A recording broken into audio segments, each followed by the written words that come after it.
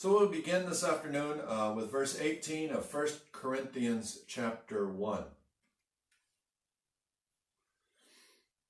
And as we reflect on God's word, we'll see how it all applies in the canons of Dort as well. So hear then God's word. This is his inspired and infallible word for you, his people. For the word of the cross is folly to those who are perishing, but to us who are being saved it is the power of God. For it is written, I will destroy the wisdom of the wise, and the discernment of the discerning I will thwart. Where is the one who is wise? Where is the scribe?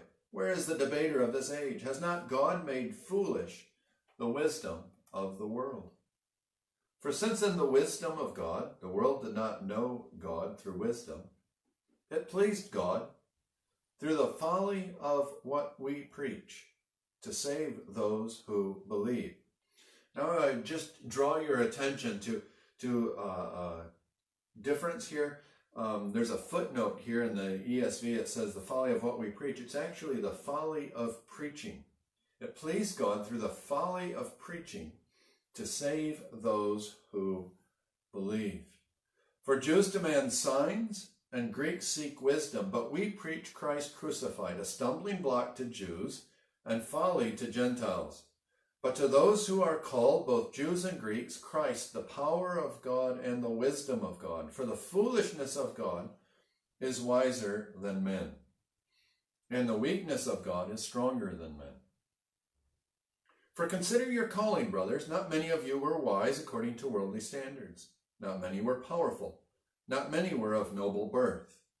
But God chose what is foolish in the world to shame the wise. God chose what is weak in the world to shame the strong. God chose what is low and despised in the world, even things that are not, to bring to nothing things that are, so that no human being may boast in the presence of God. And because of him you are in Christ Jesus, who became to us wisdom from God, righteousness and sanctification and redemption, so that, as it is written, let the one who boasts, boast in the Lord. Now turn with me also to 2 Corinthians chapter 2. In 2 Corinthians chapter 2, we'll begin reading with verse 14, and this is the text that is the background for what we're looking at in the canons of Dort and Head of Doctrine 2, Articles 5 through 7. The 2 Corinthians 2, beginning with verse 14, but thanks be to God, who in Christ always leads us in triumphal procession, and through us spreads the fragrance of the knowledge of him everywhere. For we are the aroma of Christ to God among those who are being saved and among those who are perishing. To one, a fragrance from death to death. To the other, a fragrance from life to life. Who is sufficient for these things? For we are not like so many peddlers of God's word, but as men of sincerity, as commissioned by God, in the sight of God, we speak in Christ. Now I invite you to turn with me as well to the Canons of Dort, Head of Doctrine 2. If you have one of the green books of confessions, this is found on page 82. We're looking at Head of Doctrine 5, Article 5, Article 6, and Article 7. And here we begin with Article 5, Head of Doctrine 2, the Universal Proclamation of the Gospel. The promise of the Gospel is that whoever believes in Christ crucified shall not perish but have eternal life. This promise, together with the command to repent and believe, ought to be announced and proclaimed universally and without discrimination to all peoples and to all men, to whom God in his good pleasure sends the gospel. Article 6, why some do not believe. That, however, many who have been called by the gospel neither repent nor believe in Christ, but perish in unbelief, does not happen because of any defect or insufficiency in the sacrifice of Christ offered on the cross, but through their own fault. While others do believe. But to those who truly believe and by the death of Christ are freed from their sins and saved from perdition, this benefit comes only through God's grace given to them from eternity in Christ. God owes this grace to no one. Now, as we consider these articles this afternoon, we consider their flow of thought that is found in the second head of doctrine. Recall last week that we considered the infinite value of the work of Jesus Christ. And there's these four ideas of infinite that are found in the first four articles, that there's infinite majesty found in Jesus. And so sins committed against him require a punishment because his infinite majesty has been offended. And yet with God, there's not only infinite majesty, there's infinite mercy. And in his infinite mercy, he's given us his Son. And the death of the Son of God is of infinite value and worth. It's abundantly sufficient to expiate the sins of the whole world. And lastly, the reason that sacrifice, Christ's atonement, has such infinite value is because of his infinite essence, that he was God and man who offered himself up in sacrifice. So we've got this infinitely sufficient atonement that has been secured by the work of Jesus Christ. Now the question is, how does a sinner, how does someone like you and me obtain this? How do we acquire this? How do you make it your possession? How do you secure this infinitely valuable work in and of yourself? You see, the question comes, and I think it's a good question. It's a natural development. What good does it do you to know that there's something of infinite value, and we know it's there, but you can't reach it, you can't obtain it, you can't secure it? Or what happens if we know it's there, but how we obtain it is just a mystery to us? We throw up our arms and we say we don't know. In fact, that's the character of what we're contending with, and what the canons of Dort are encouraging us with, to see how God has this infinite treasure in the work of Jesus Christ, and he works it into the lives of his elect. To illustrate this question of having something of infinite value, maybe you've heard the story about the leprechaun who a farmer captures.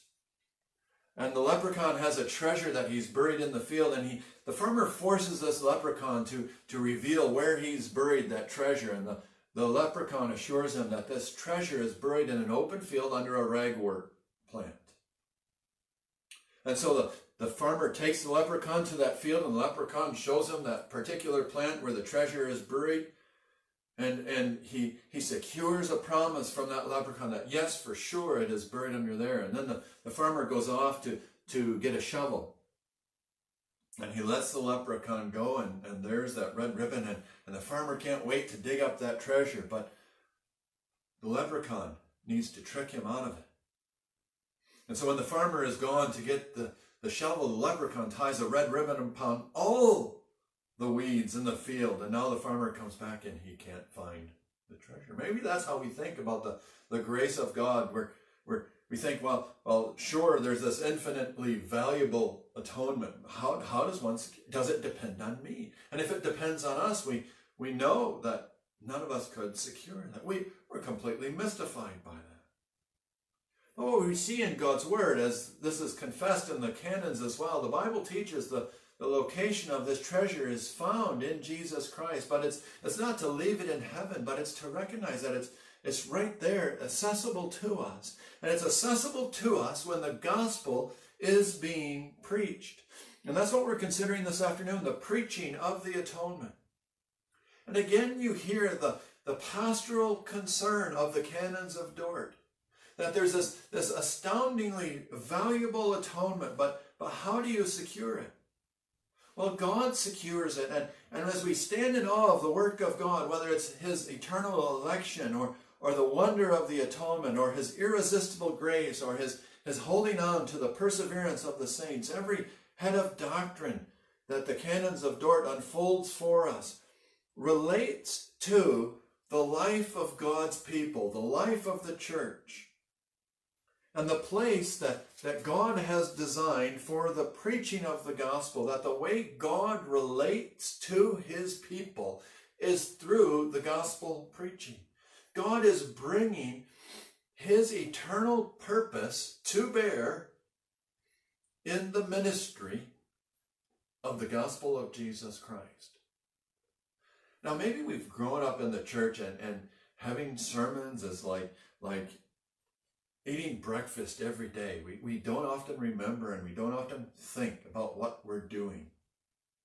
I think that's the value of having the confessions, that here we begin to see again the wonder of what is being accomplished by God through the gospel ministry, that this is a gracious administration of the work of Christ to the souls of his elect. And so for us to be faithful, we need to follow what God has called us to in his word.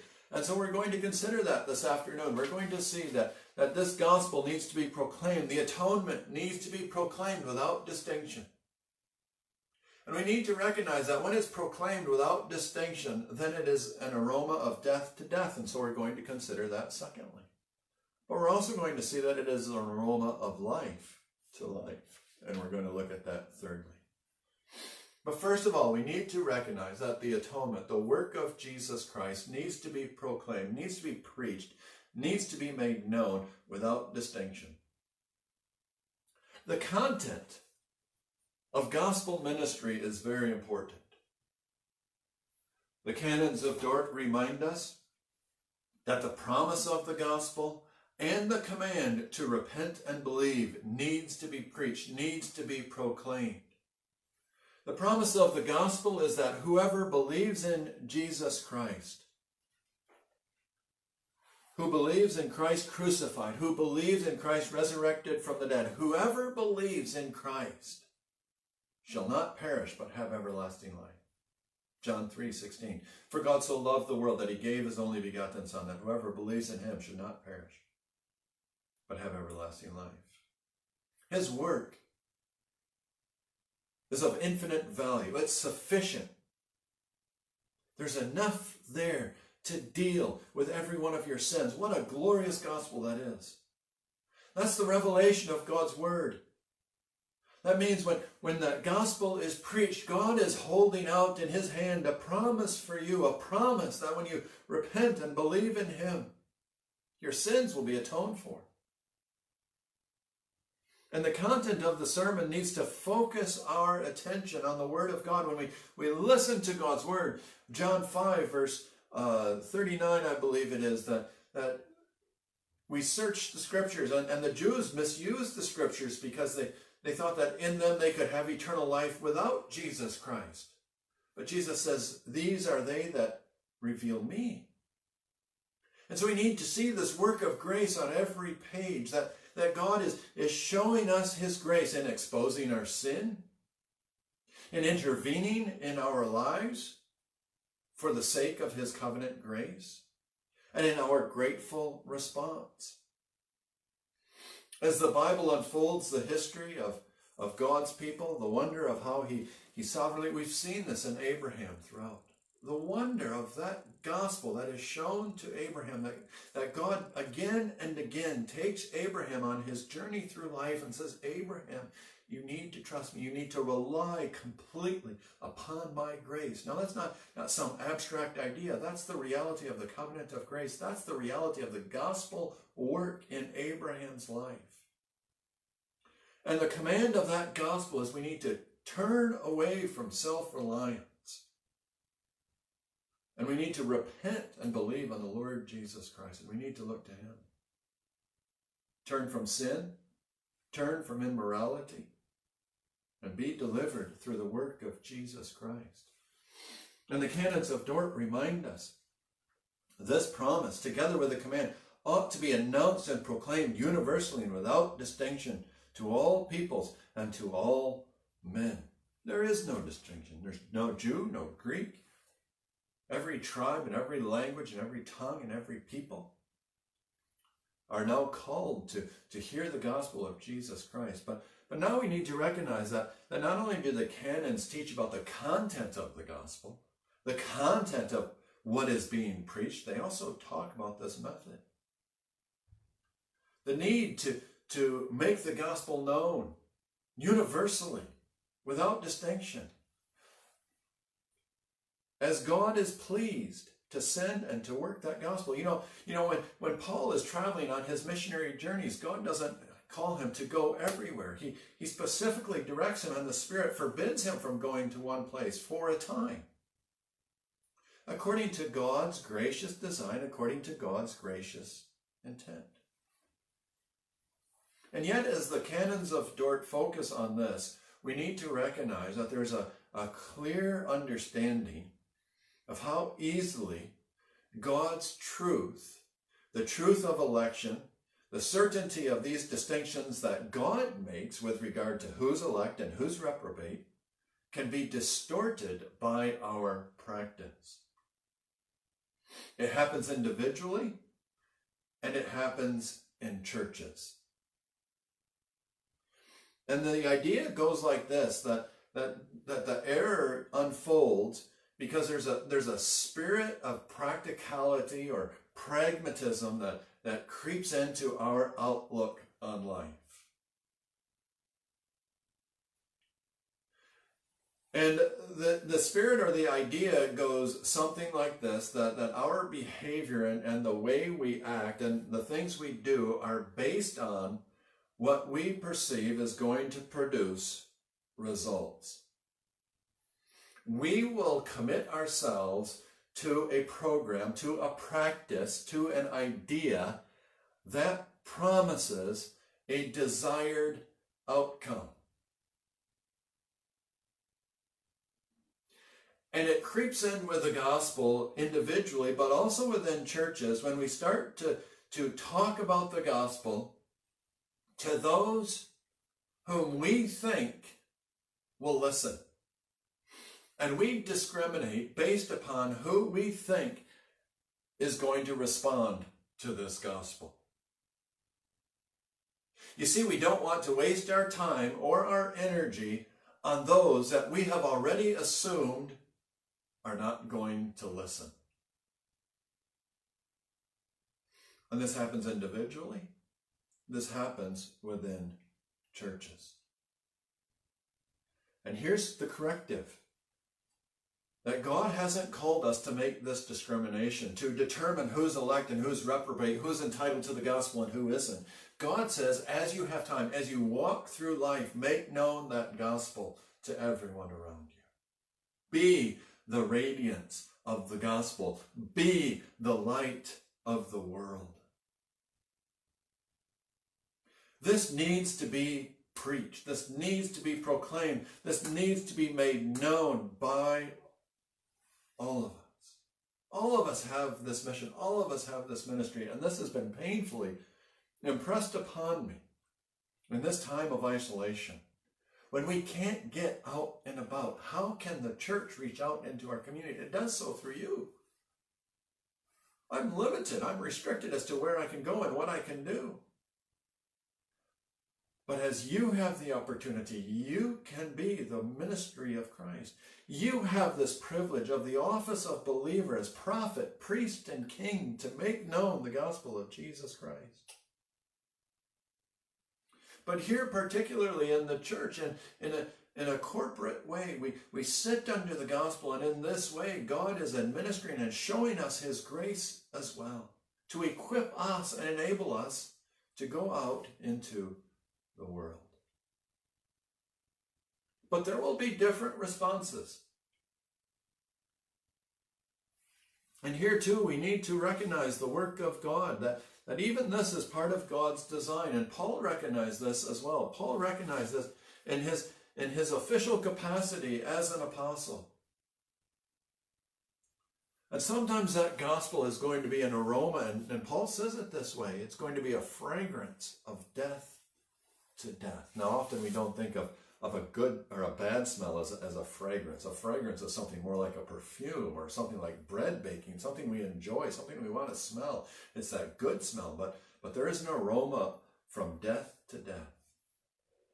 Maybe you've been tramping in the bush and you've smelled a dead animal. When we were at family camp this year, there was a dead peacock that was down the bank of an dense bush, and we couldn't see what it was or know where it was, but every time we walked past that little portion of the footpath, we could smell this awful smell, and we knew it was a dead critter just decaying. From meters away, you can smell the stench, and it's repulsive. And often, that's how many people regard the gospel of the work of Jesus Christ. Regard the sacrifice and the atonement of Jesus Christ. For them, it's not a treasure to be pursued. It's like a tombstone. It's something to be avoided. And they're called by the gospel to heed the promise and to repent and believe, but they turn their backs.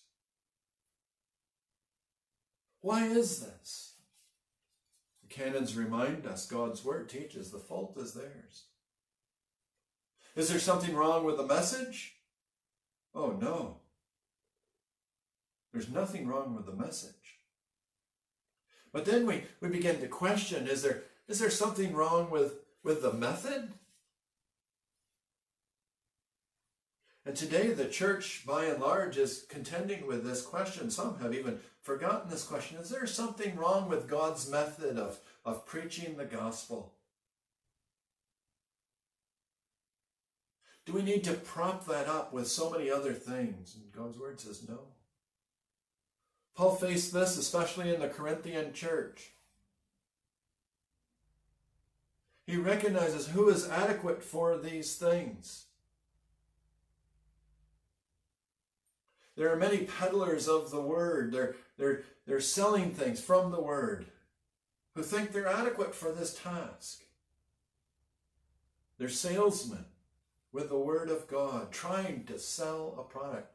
And in some of the literature that I receive about church growth and about church ministry, so many times it's couched in the language of the marketplace rather than in the principles of God's word.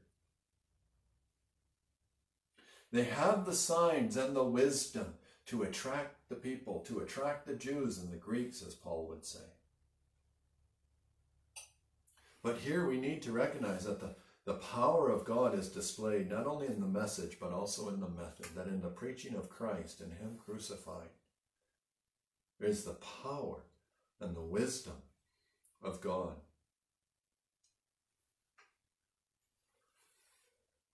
Paul says this in 1 Corinthians 1, the word of the cross, the message of the preaching, and the method of preaching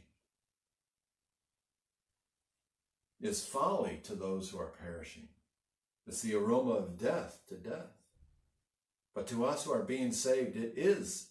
Notice it is the power of God. Notice it's not about the power of God. It is the power of God.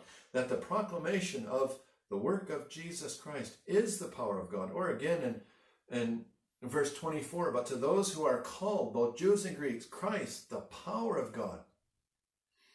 When Christ is preached, in the preaching of the gospel is the power of God to accomplish His purpose. This is God's method.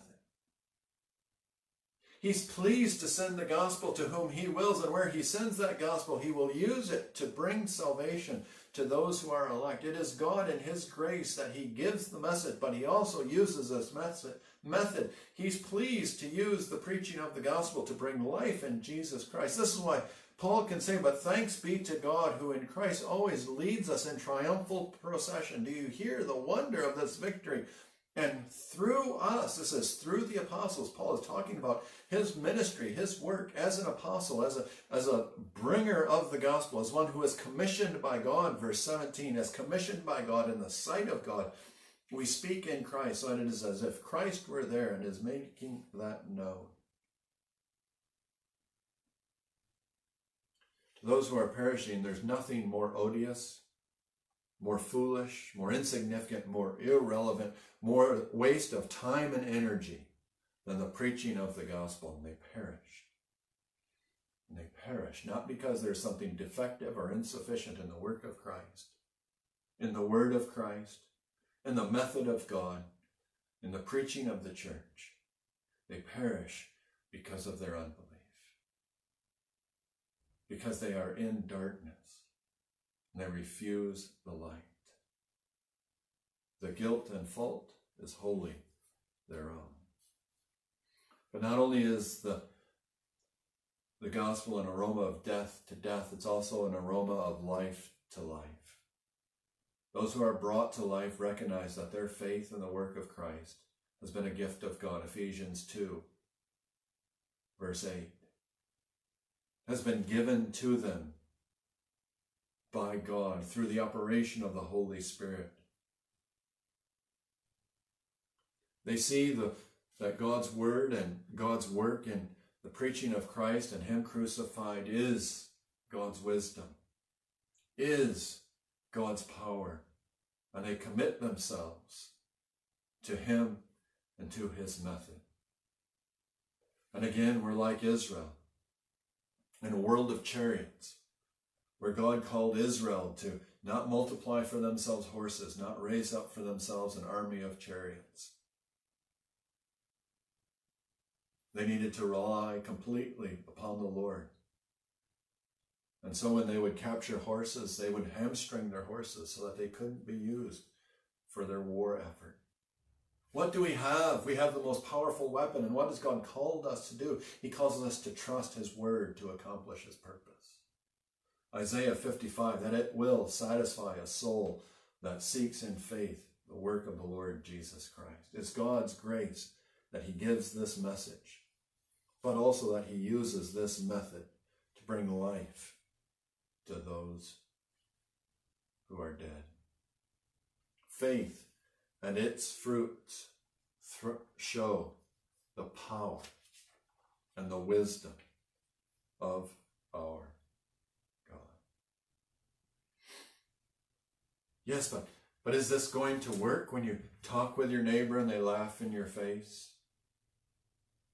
Does God require you to have a theological degree and an opportunity of eloquence? This is Paul's assurance. When we're contending with the power and the wisdom of God, God is pleased. He's pleased. He delights to use weakness. He delights to use foolishness. And Paul says, consider your calling, brothers and sisters. We're not wise according to worldly standards. We're not powerful. We're not of noble birth. But God chooses. Here again is the wonder of God's election. Not only does He choose the message, not only does He choose the accomplishment, He chooses the method. God chose what is foolish in this world to shame the wise. You see, election is very practical. God's choosing is not only about saving sinners and saving the elect, it's about choosing this method. God chooses the weak, the shameful, the foolish, to accomplish His purpose. God chose what is low and despised in the world, even things that are not, to bring to nothing things that are, so that no human being may boast in the presence of God.